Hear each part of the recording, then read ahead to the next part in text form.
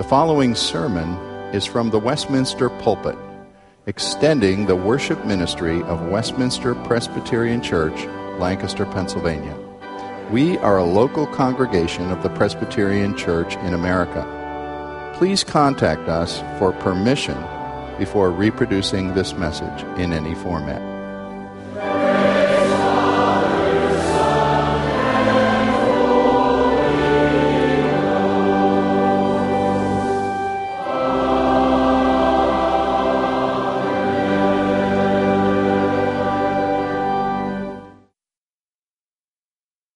We are in this series on the Apostles' Creed, which we began last week. Pastor York began with I believe in God, and this week it's I believe in God the Father Almighty. What does it mean to believe that God is Almighty and that He is our Father? Pastor York actually began to look at this theme last week, talking about God being both great and good. I'd like to look at this subject from the perspective of the end of the book of Job, reading chapter 38. Job, as you know, probably most of you know from reading this book or knowing something of this book, that Job is wrestling deeply with questions, burning questions as he suffers about God's justice and God's wisdom in what he has been doing in Job's life. It's as if Job doesn't really doubt God's almighty power, but more the exercise of it and the direction it's going in his life. And we've heard at this point up till now in the book, Job's friends, his three friends, who are really mostly wrong in what they say, equating suffering with your level of sin. And then Elihu comes along, and there are different views about Elihu, but my view is that Elihu is really part one of God's answer to Job. In other words, Elihu is giving right theology. But then the second part of God's answer is the Lord himself, who at the end of Elihu's speech comes in the whirlwind and the storm, and he begins to answer Job. And so let us hear God's word, Job chapter 38. Then the Lord answered Job out of the whirlwind and said, "Who is this that darkens counsel by words without knowledge? Dress for action like a man. I will question you, and you make it known to me. Where were you when I laid the foundation of the earth? Tell me if you have understanding. Who determines its measurements? Surely you know. Or who stretched the line upon it? On what were its bases sunk, or who laid its cornerstone? When the morning stars sang together, and all the sons of God shouted for joy? Or who shut in the sea with doors when it burst out from its womb? When I made clouds its garment, and thick darkness its swaddling band, and prescribed limits for it, and set bars and doors, and said, Thus far shall you come and no farther. And here shall your proud waves be stayed. Have you commanded the morning since your days began, and caused the dawn to know its place, that it might take hold of the skirts of the earth, and the wicked be shaken out of it? It is changed like clay under the seal, and its features stand out like a garment. From the wicked their light is withheld, and their uplifted arm is broken. Have you entered into the springs of the sea, or walked in the recesses of the deep? Have the gates of death been revealed to you, or have you seen the gates of deep darkness? Have you comprehended the expanse of the earth? Declare if you know all this. Where is the way to the dwelling of light, and where is the place of darkness, that you may take it to its territory, and that you may discern the paths to its home? You know, for you were born then, and the number of your days is great. Have you entered the storehouses of the snow, or have you seen the storehouses of the hail, which I have reserved for the time of trouble, for the day of battle and war? What is the way to the place where the light is distributed, or where the east wind is scattered upon the earth? Who has cleft a channel for the torrents of rain, and a way for the thunderbolt to bring rain on a land where no man is, or the desert in which there is no man, to satisfy the waste and desolate land, and to make the ground sprout with grass? Has the rain a father, or who has begotten the drops of dew? From whose womb did the ice come forth? And who has given birth to the frost of heaven? The waters become hard like stone, and the face of the deep is frozen. Can you bind the chains of the Pleiades, or loose the cords of Orion? Can you lead forth the Mazzaroth in their season, or can you guide the bear with its children? Do you know the ordinances of the heavens? Can you establish their rule on the earth? Can you lift up your voice to the clouds, that a flood of waters may cover you? Can you send forth lightnings, that they may go and say to you, here we are? Who has put wisdom in the inward parts, or given understanding to the mind? Who can number the clouds by wisdom, or who can tilt the waterskins of the heavens, when the dust runs into a mass and clods stick fast together? Can you hunt the prey for the lion, or satisfy the appetite of the young lions when they crouch in their dens, or lie in wait in their thicket? Who provides for the raven its prey when its young ones cry to God for help and wander about for lack of food? This is God's word. For those of you who are old enough, you probably remember where you were in July of 1969 when the moon landing took place and human beings walked on the moon. I remember as a 16-year-old boy thinking that that was really amazing, that it took so much knowledge and such power to put a man on the moon. And then that was brought home to me years after the fact when I watched that movie Apollo 13 about an Apollo mission that went wrong, and just thinking about how tricky it would be and all the calculations it would require to kind of redirect your Apollo vehicle to re-enter Earth's atmosphere. Well, we know that that does take a lot of know-how, a lot of rocket power to get to the moon. But all of us would immediately also ascribe and know that that's like a little finger of the activity of God when you think about the almighty power of God. We want to think tonight about affirming that part of the creed that says that we believe in God, the Father Almighty. And I want to look at that from the book of Job primarily here, thinking of 3 points as we look at this. Number one, when to confess faith in God the Father Almighty is to, first of all, believe in the wisdom and power of God. And then secondly, it means that we humble ourselves in repentance and faith before such a God. And finally, that we draw near to God as a loving Father through faith in Christ. Those are my 3 main points. Let's look at the first one then.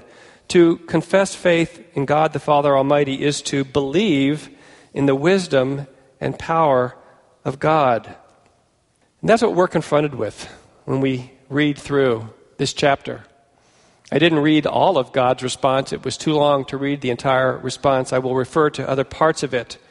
But you think of Job suffering and at times complaining about God's justice and wanting his day in court with God.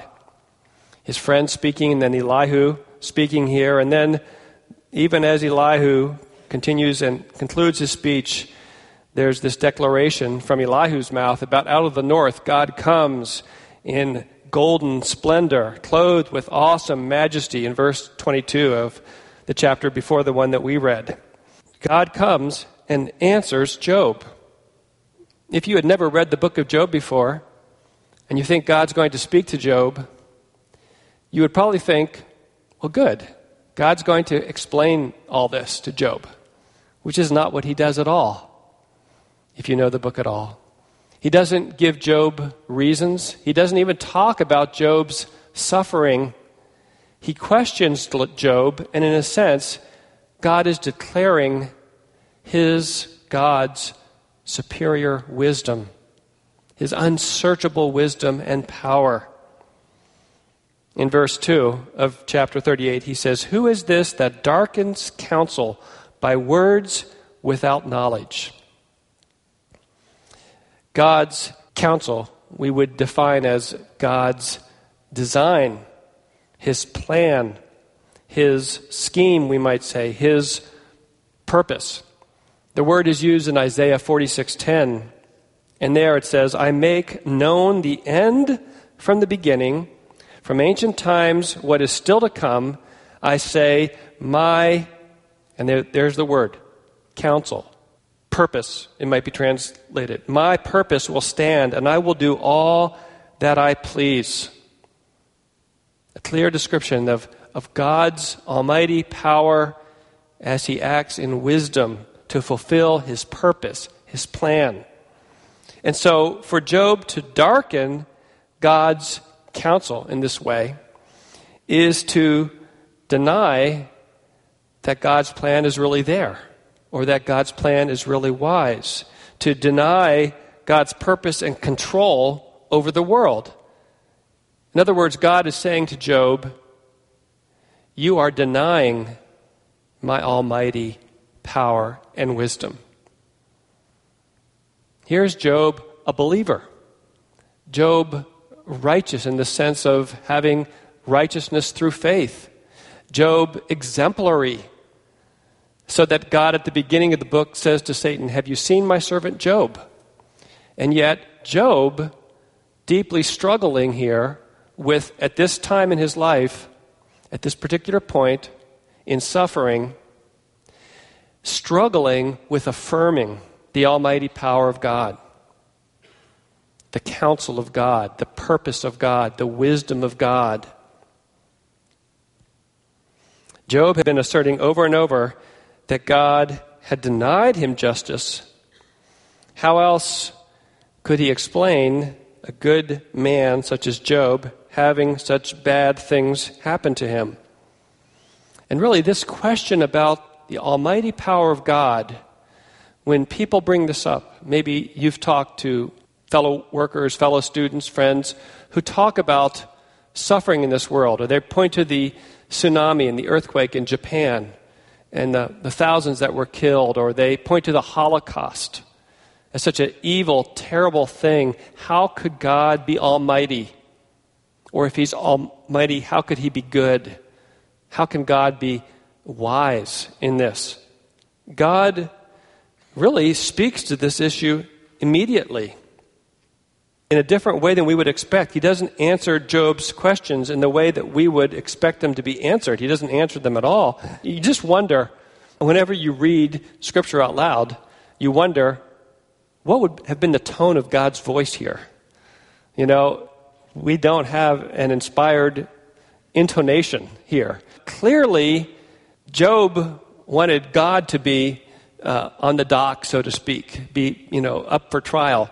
And God turns it around and he puts Job on trial, as it were. And he basically says in verse 3, dress for action like a man.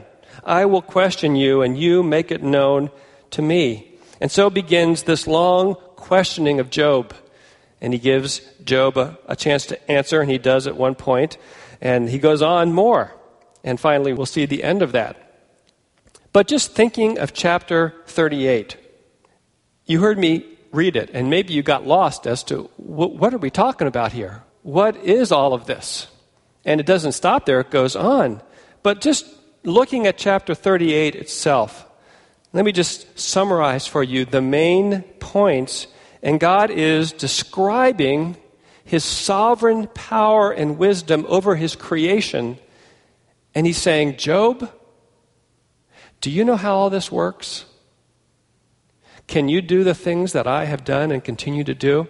In verses 4 to 7, the focus is on the earth itself. And as you skim over that, you see he talks about, Job, where were you when I laid the foundation of the earth?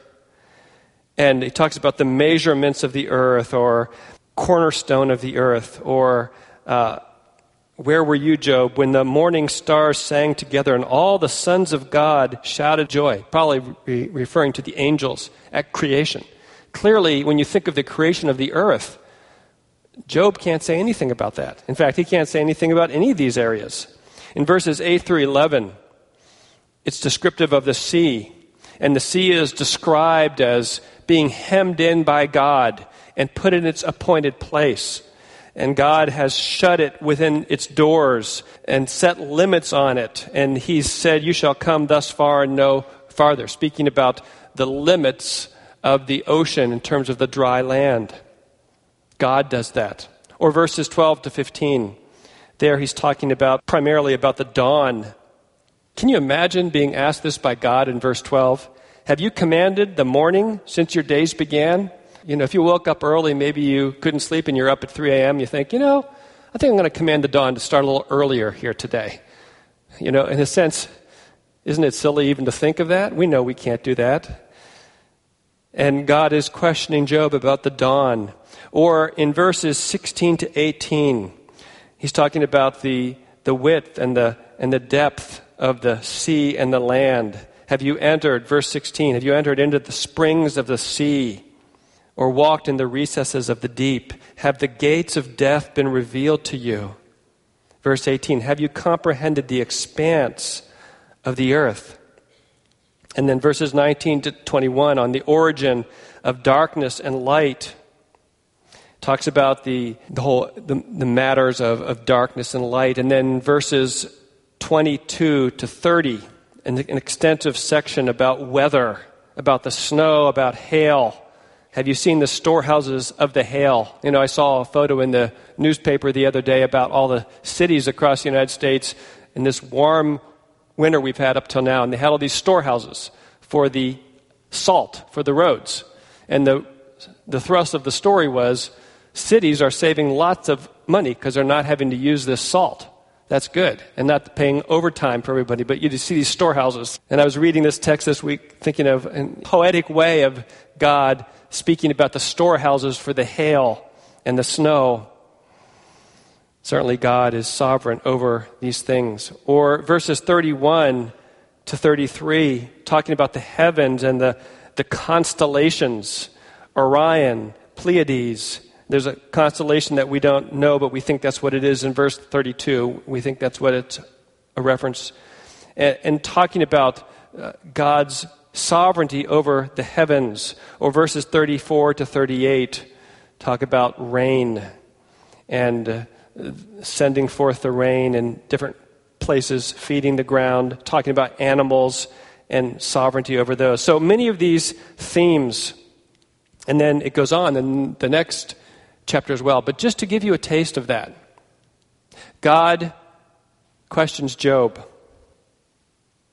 And the answer is, the upshot of all this is, Job does not have God's wisdom or power. In fact, he is surrounded by mystery.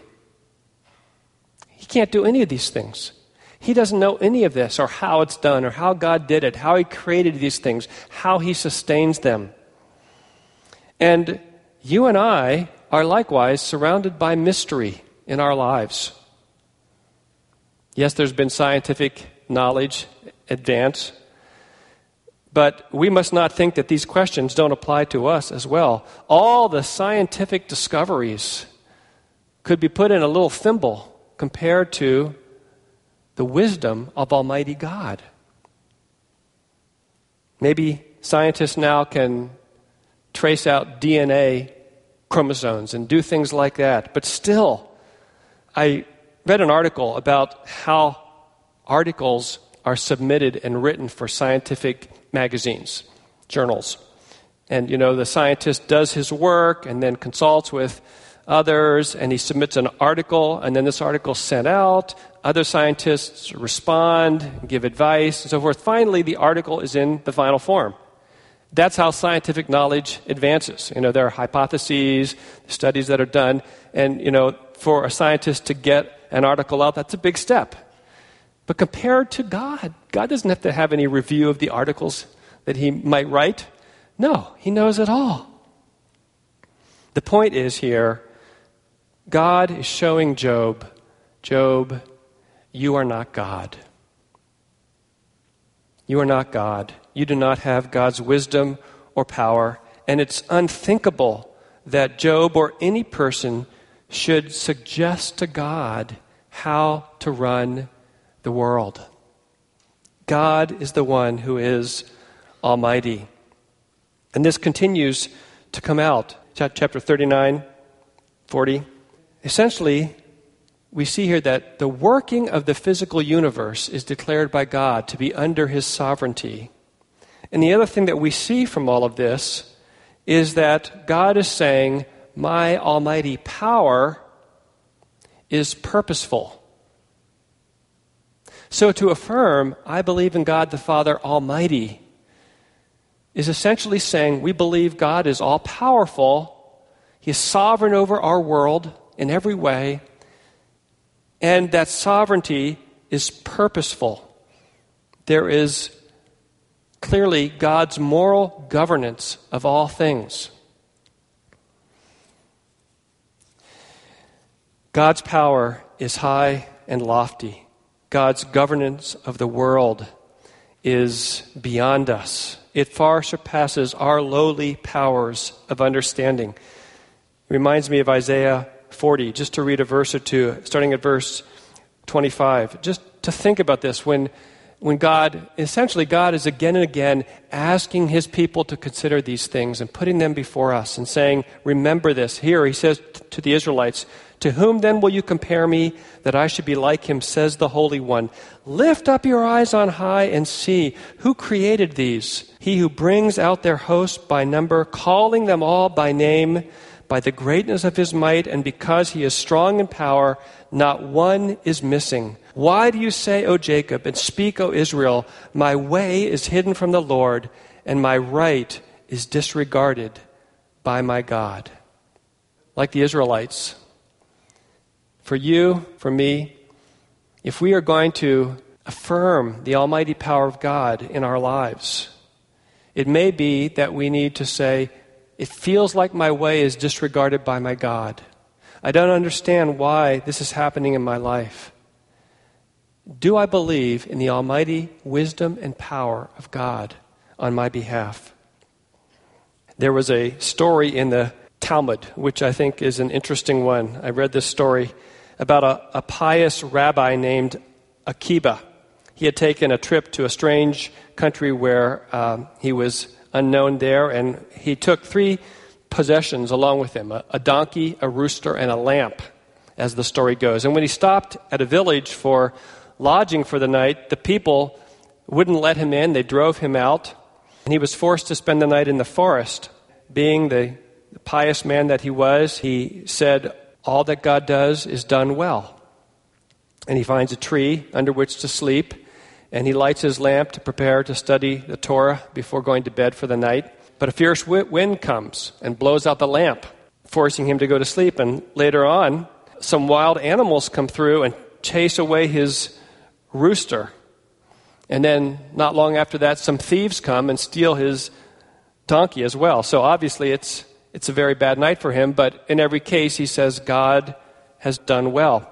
And the next morning he goes back to the village where he had tried to stay, and there he discovered that an enemy army had come at night and killed everyone. And so he has a different perspective, obviously. Had he stayed there, he would have been killed. But he also learned that soldiers had been out in the forest as well, where he had slept, and had they seen the light of his lamp, or heard his rooster crow, or heard his donkey bray, again, he would have been killed. So, thinking on all of these things, he replied, as he always did, all that God does is done well. Well, that's a pretty simple illustration, isn't it? We don't know, and sometimes you think when something happens, you think, well, maybe something else worse would have happened if that didn't occur. Do you ever think that way? Maybe, but you just don't know. And that's a very simple kind of story, almost for a child. You think of the complexity of this world and the almighty power of God. No wonder we cannot trace it out.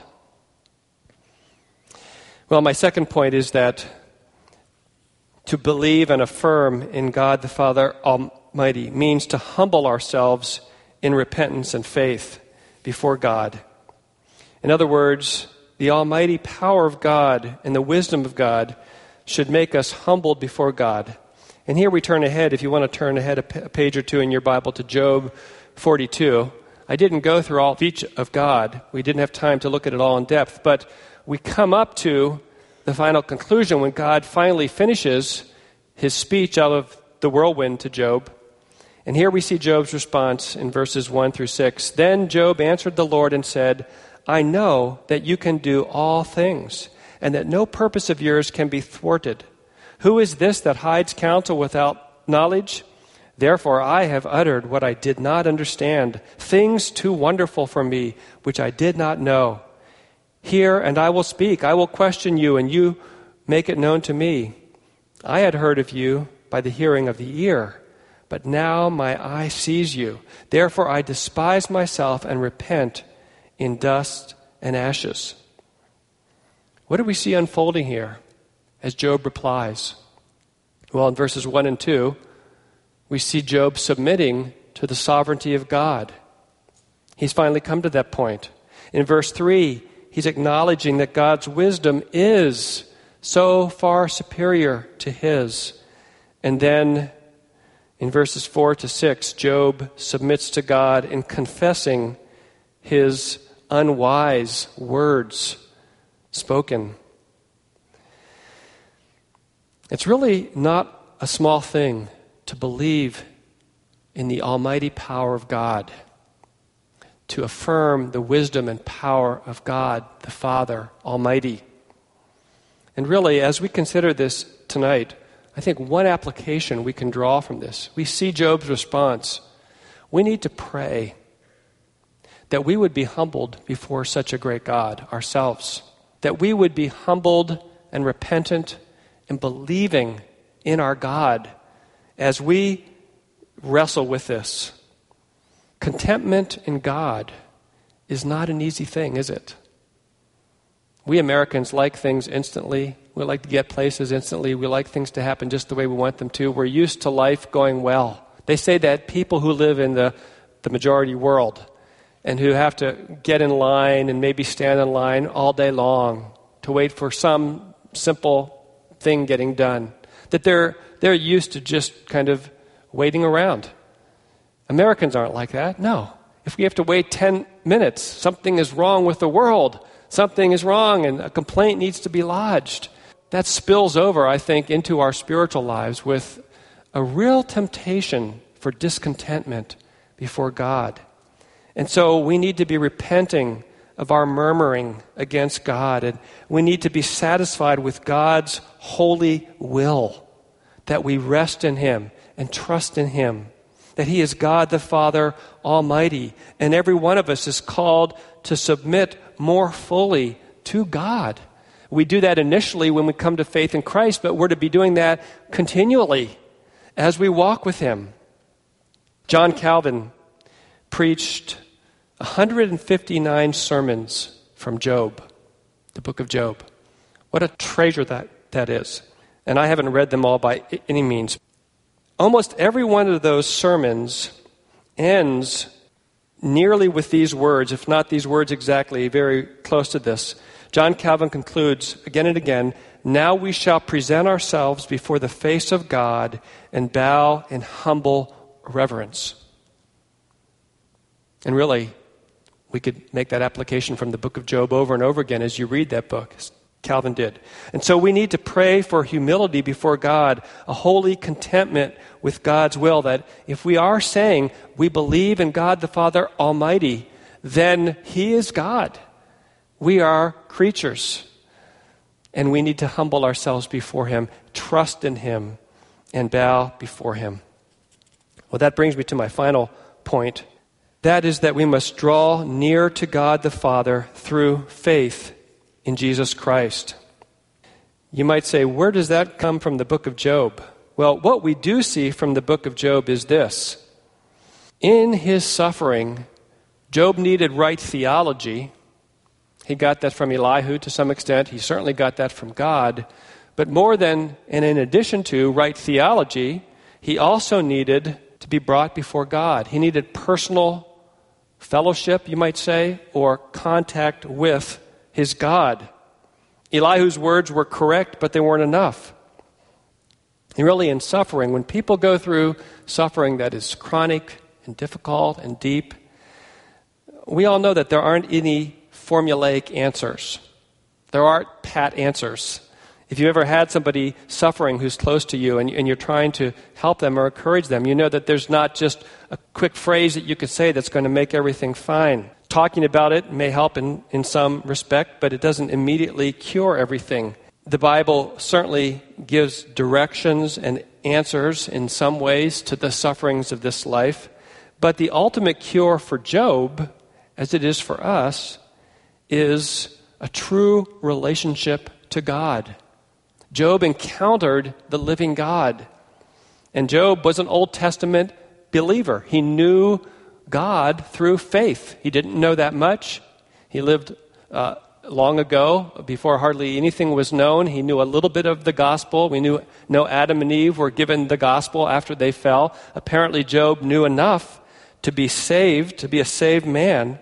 But sufferers need to have a sense of the presence of God.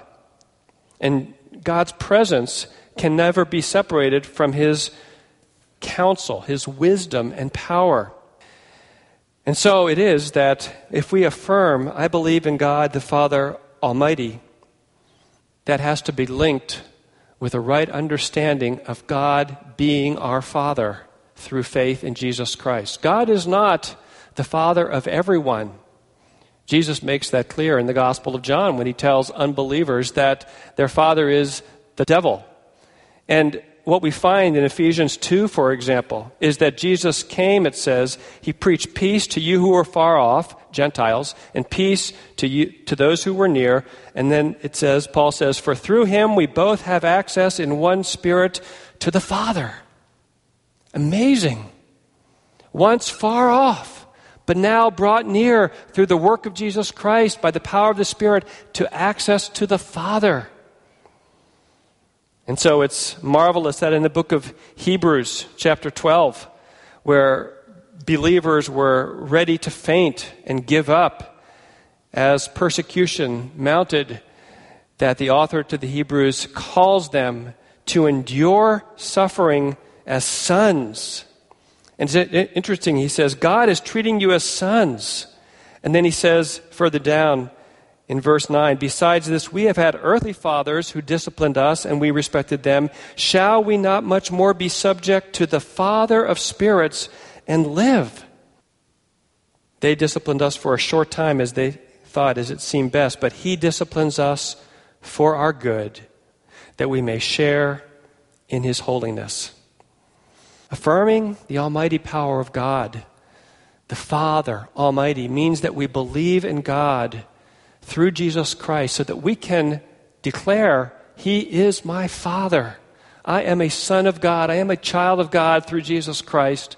And I know that He is working all things for my good in Christ.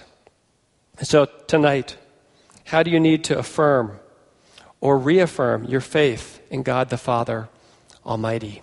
Our walk of faith is a bumpy one.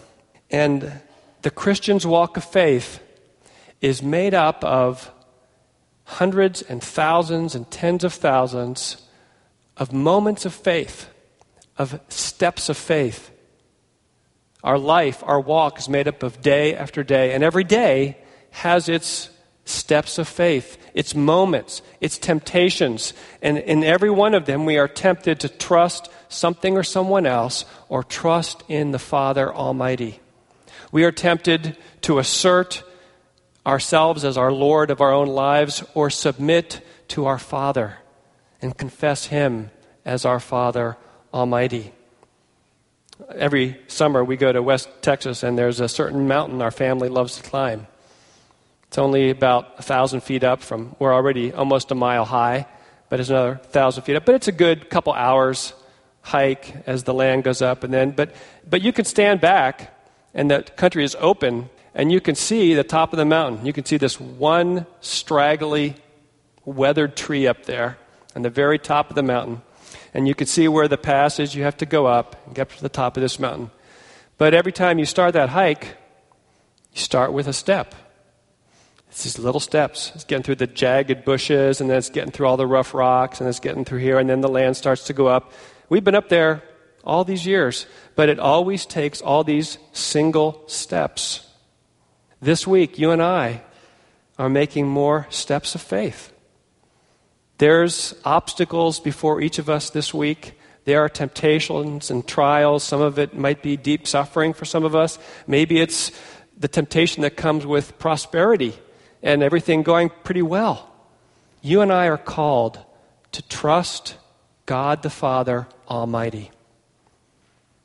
Trust in Him this week. Amen. Father, thank you for revealing yourself, revealing yourself to Job, and that it's recorded for us, that we, with like questions as he has, that we can hear the answer that you gave him and that you declared your almighty power.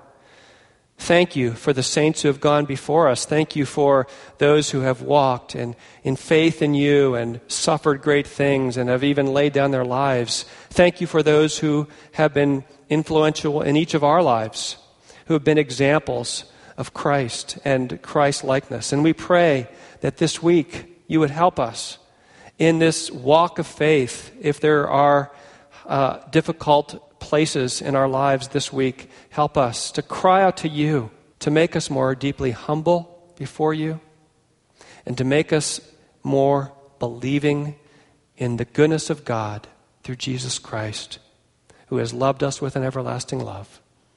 We pray in His name. Amen.